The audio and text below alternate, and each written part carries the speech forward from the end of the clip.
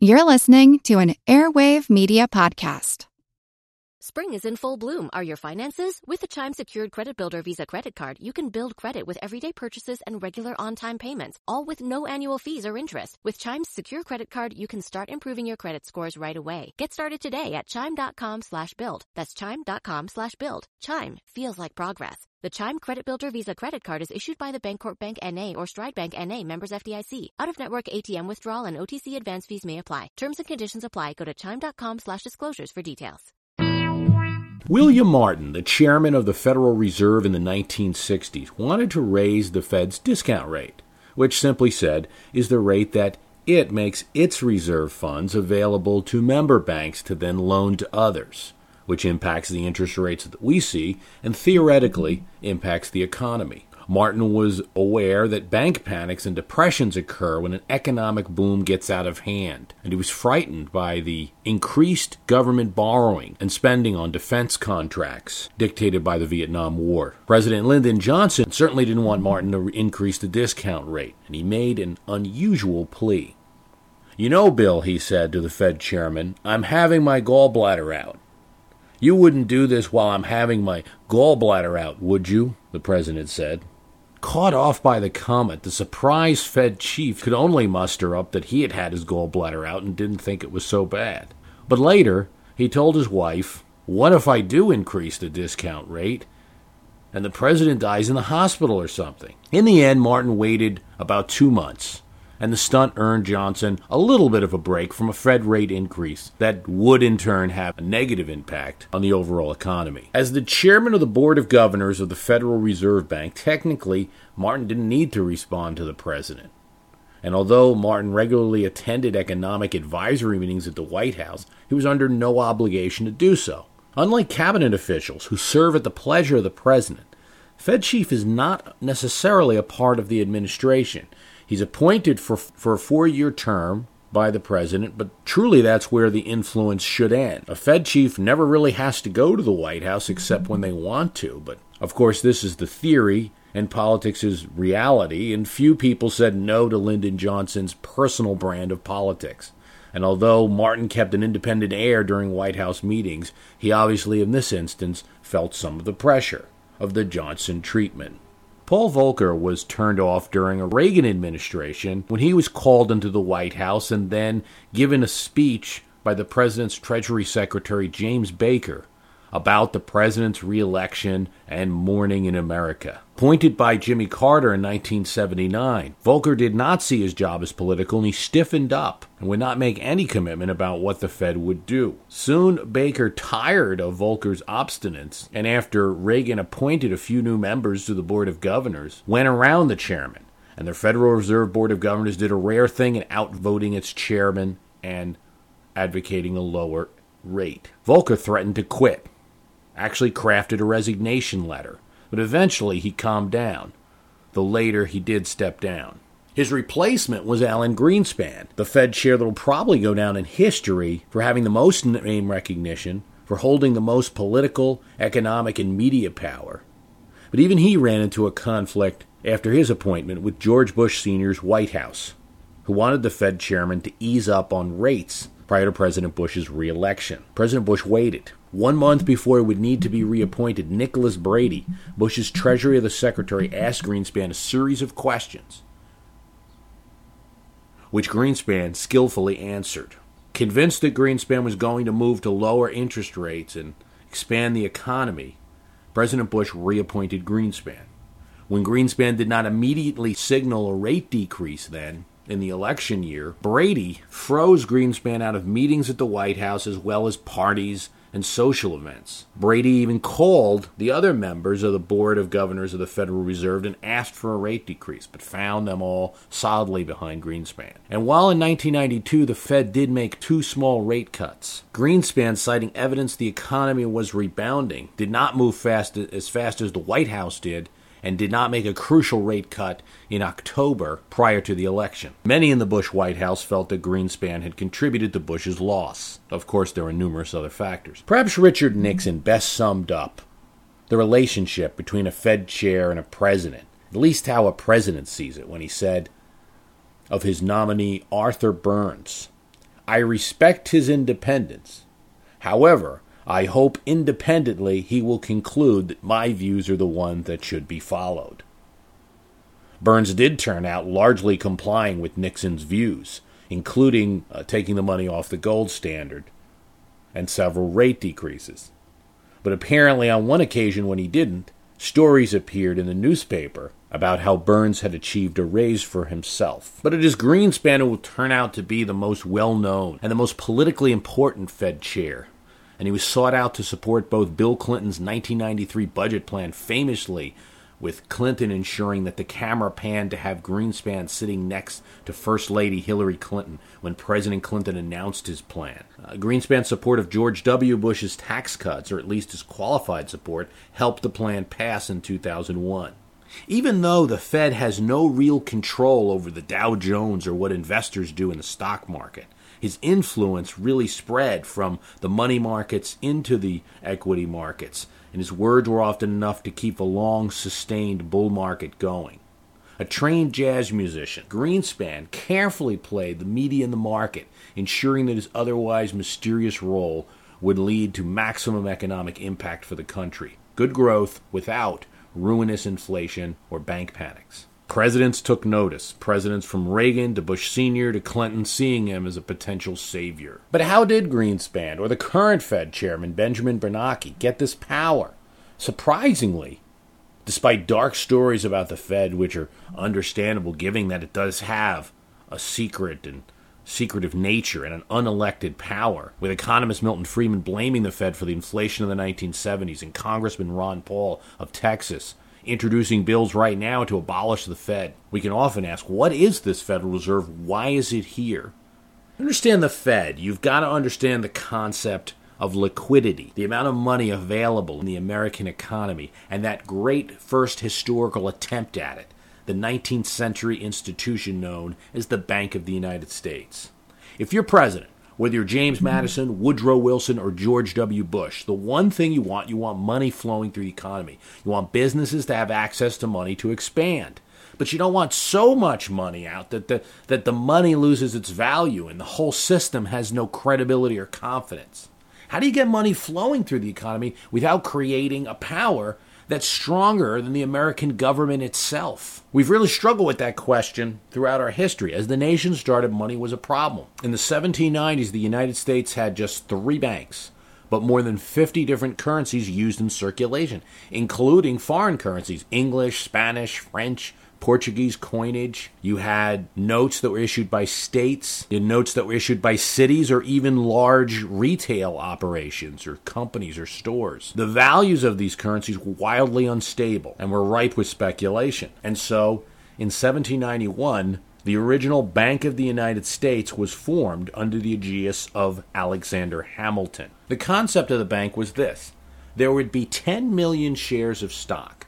The U.S. government would buy the first 2 million. But since the U.S. government didn't have 2 million in 1791, it would be placed as a loan, and payments would be made from the U.S. government to the Bank of the United States in annual installments. The remaining $8 million of stock would be made available to the public, both in the United States and overseas. Anyone who bought this stock had to at least pay 1/4 of the purchase price in gold or silver so that there would be some stability to the bank. Now, as we look at this and consider Hamilton's plan, it sounds something like a Ponzi scheme. There's no money, and yet you've now created $10 million of stock. Understand what it does for the nation. By insisting on the conditions, the Bank of the United States might technically possess just $500,000 in real money. But the bank could and would, with that, make loans up to $10 million. In addition, it served as a depository for collected tax monies. It can make short-term loans to the government to cover real or temporary needs. And it prevents the government from being hobbled. Instead of just relying on the money that you raise from taxes each year and only being able to spend that. And as a new nation with road projects, with canal projects, with a Navy to eventually to fund, more monies are needed than probably what tax revenue is always going to bring in. It became a very useful instrument for a growing nation. However, its charter expired in 1811, and at that time, the Republicans under Jefferson and Madison controlled the government, and after a close vote, it was not renewed. After the War of 1812, when the government again needed to borrow money to finance the conflict, James Madison pushed through the second bank. Hi, it's Bruce. Listen, we all know the news headlines are full of wild stories, like how the world is tipping towards authoritarianism, all while somehow, simultaneously, freezing, flooding, and on fire. It's a lot to take in. But what if, instead of being on the brink of disaster, we're actually on the cusp of a better world? If I've got your attention, then I highly recommend tuning to a podcast that offers a weekly dose of optimistic ideas from smart people. What Could Go Right is the acclaimed news podcast from the Progress Network. Zachary Karabell and Emma Varvaloucas dive into the biggest news and most pressing topics of our time, from climate change to politics, and make the case for a brighter future. Season 5 features fascinating guests like democracy scholar Yesha Mounk on the hidden perils of identity politics, and NPR anchor Steve Inskeep about the importance of talking to people who differ from you, and what Abe Lincoln learned from those conversations that helped him unify the country. It's time to ditch the doom-scrolling polarization and start focusing on some of the things going right. So check out What Could Go Right wherever you listen to podcasts. I'm Jane Perlez, longtime foreign correspondent and former Beijing bureau chief for the New York Times. I've been a foreign correspondent in lots of places: Somalia, Indonesia, Pakistan, but nowhere as important to the world as China. I mean, China is not dropping anti-democratic paratroopers into Montana. But of course, we did see things like the weather balloon/spy balloon riveting the whole country for a week. This is Face Off, an 8-part series in which we'll take you behind the scenes to key moments in the tumultuous U.S.-China relationship. We'll speak with a diplomat, a spy, a tech reporter, a U.S. admiral, even Yo-Yo Ma. Plus, my pal and noted China historian Rana Mitter joins the conversation. We'll look at what's driving the two nations apart and explore whether anything can help bring them back together. Face Off launches April 9th. Of the United States. And that bank helped the nation prosper, but also engendered fraud and corruption. When Andrew Jackson was elected president, the bank drew his ire and he saw it as everything that was wrong with America. A centralized bank representing the eastern and northern interests of the country, controlling the money supply. The bank's chairman, Nicholas Biddle, supported Jackson's opponent, Henry Clay, but he did more than just that. Biddle decided to seek an extension of the bank's charter 4 years early in 1832. Henry Clay thought the issue was a winner, and they wanted the battle over the bank to occur right in the middle of Andrew Jackson's re-election campaign. For the Bank of the United States, it was a huge mistake. Henry Clay pushed the bill through Congress, Jackson vetoed, and in his message of the veto, Jackson used language which appeared to resonate mostly with the common man of the country, pointing out that a fourth part of the stock was held by foreigners, and the rest were owned by just a few hundred Americans, mostly among the richest class. There was some demagoguery in Jackson's message. After all, this money from foreigners and rich people were helping finance projects all over the United States, as well as businesses and farms. But in any case, Jackson vetoes the bill, sets up a system of state banks which were ridiculed by the opponents as pet banks, as they often were friends of Jackson or his associate Martin Van Buren, and dissolved the Bank of the United States and stopped making U.S. tax payments to the bank. Jackson was reelected, but in a dying gasp, the bank would have the revenge that a moneyed entity can hold over a democratically elected politician, and that is the ruin of the economy. In response to dechartering his bank, Nicholas Biddle called in the bank loans that the bank had outstanding, which meant that small banks had to call in their loans, and thus farmers, businesses, people had to now pay back their loans, and also were without new sources to borrow money from, leading to an economic disaster in the country. The pet banks set up by Jackson and Van Buren were not in place fast enough to distribute money through the economy. But the real impetus for the Federal Reserve System, we know, comes in three events: the Panic of 1907, the activities and secret meetings of Senator Nelson Aldrich of Rhode Island, and the election of Woodrow Wilson. Let's start with the Panic of 1907. This was also known as the 1907 Bankers' Panic, and it led to the stock market dropping nearly 50%, the economy being in recession, and numerous runs on banks and trust companies. And it all started when one particular trust, the Knickerbocker Trust, got a little bit too big and national banks ceased to honor their checks. That caused a run on the trust, which eventually led to runs on all the trusts in New York. Lacking a national bank or U.S. government influence on the money supply, J.P. Morgan stepped in to meet the crisis. He organized a team of bank and trust executives. Using his own personal and financial influence, he got agreement within this team that they would redirect money between themselves, secure international lines of credit, and bring stocks up. And it worked. Within a few weeks, there were only minimal effects on the country, and by 1908, confidence in the economy was restored. But at this point, Congress was spooked and wanted to do something, and Senator Nelson W. Aldrich from Rhode Island, the Republican majority and the minority Senate leader, was head of a commission to look at this. He personally studied the European central banking systems.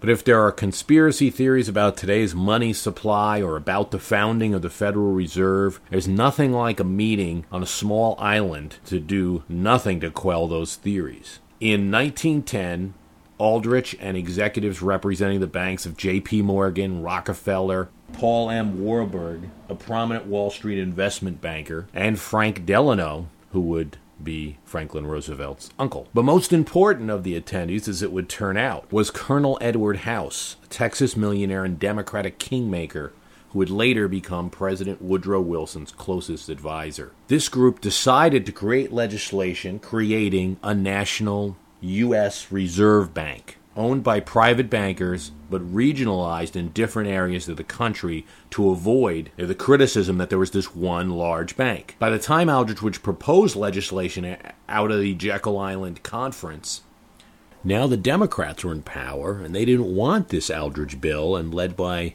William Jennings Bryan, they torpedoed it. The Democrats started holding hearings.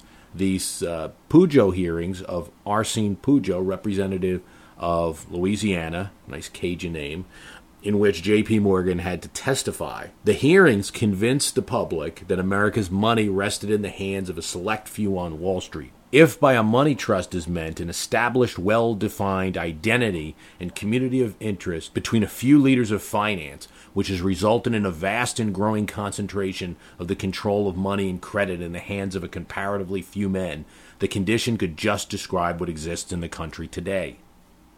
So on one hand, you have the bankers, the so-called money elite, meeting to try to fix the system.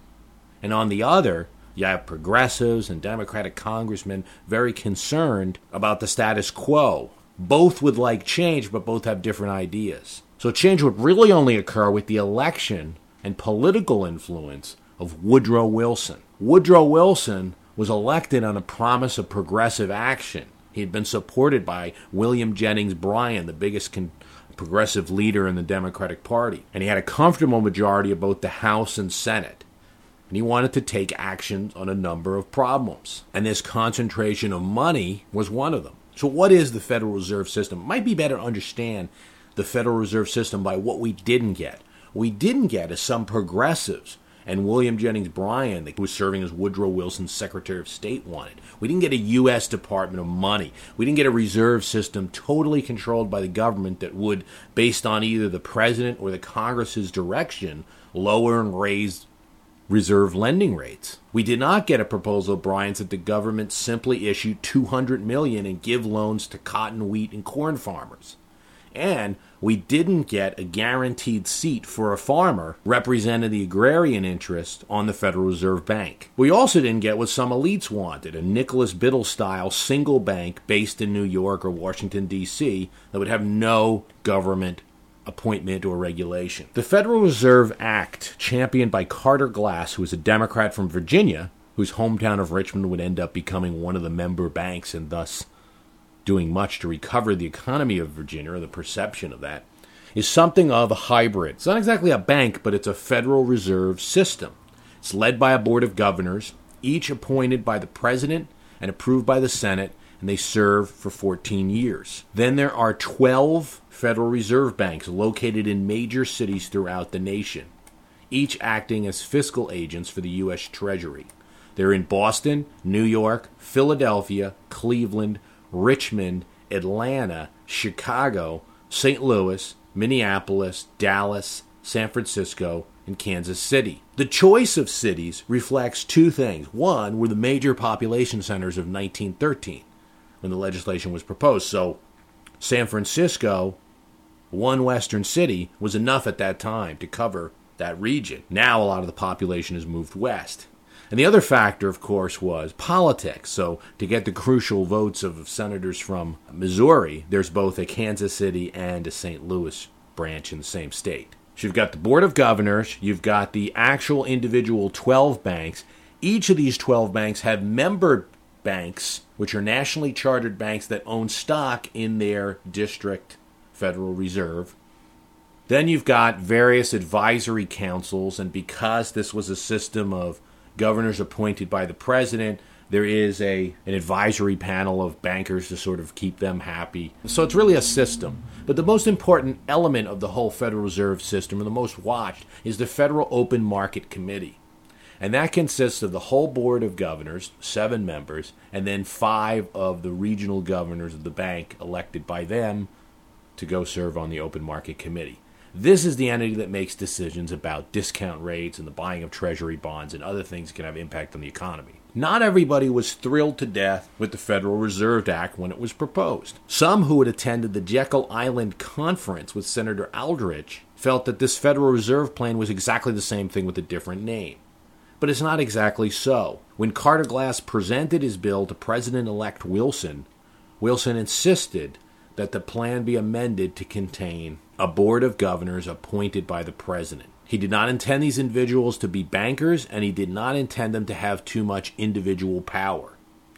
When Treasury Secretary William Gibbs McAdoo asked how important these individuals should be and where they should come in the ranking of federal government, he said, right after the fire department. This government control of the Federal Reserve System, in addition to the regionalization of having the 12 banks, were enough to appeal to progressives. So the Federal Reserve Bill would not be torpedoed, but in fact would be championed by the nation's greatest progressive leader, William Jennings Bryan. Wilson convinced progressives that because Federal Reserve notes were government obligations and the government maintained control over the Federal Reserve Board, the plan fit their demands. Also, just as convincingly, he argued that the system was decentralized into 12 districts and surely would weaken the New York and strengthen the hinterlands of the country. On that premise, progressive Senator Robert Owen of Oklahoma eventually relented to speak in favor of the Federal Reserve Bill, arguing that the nation's currency in its current state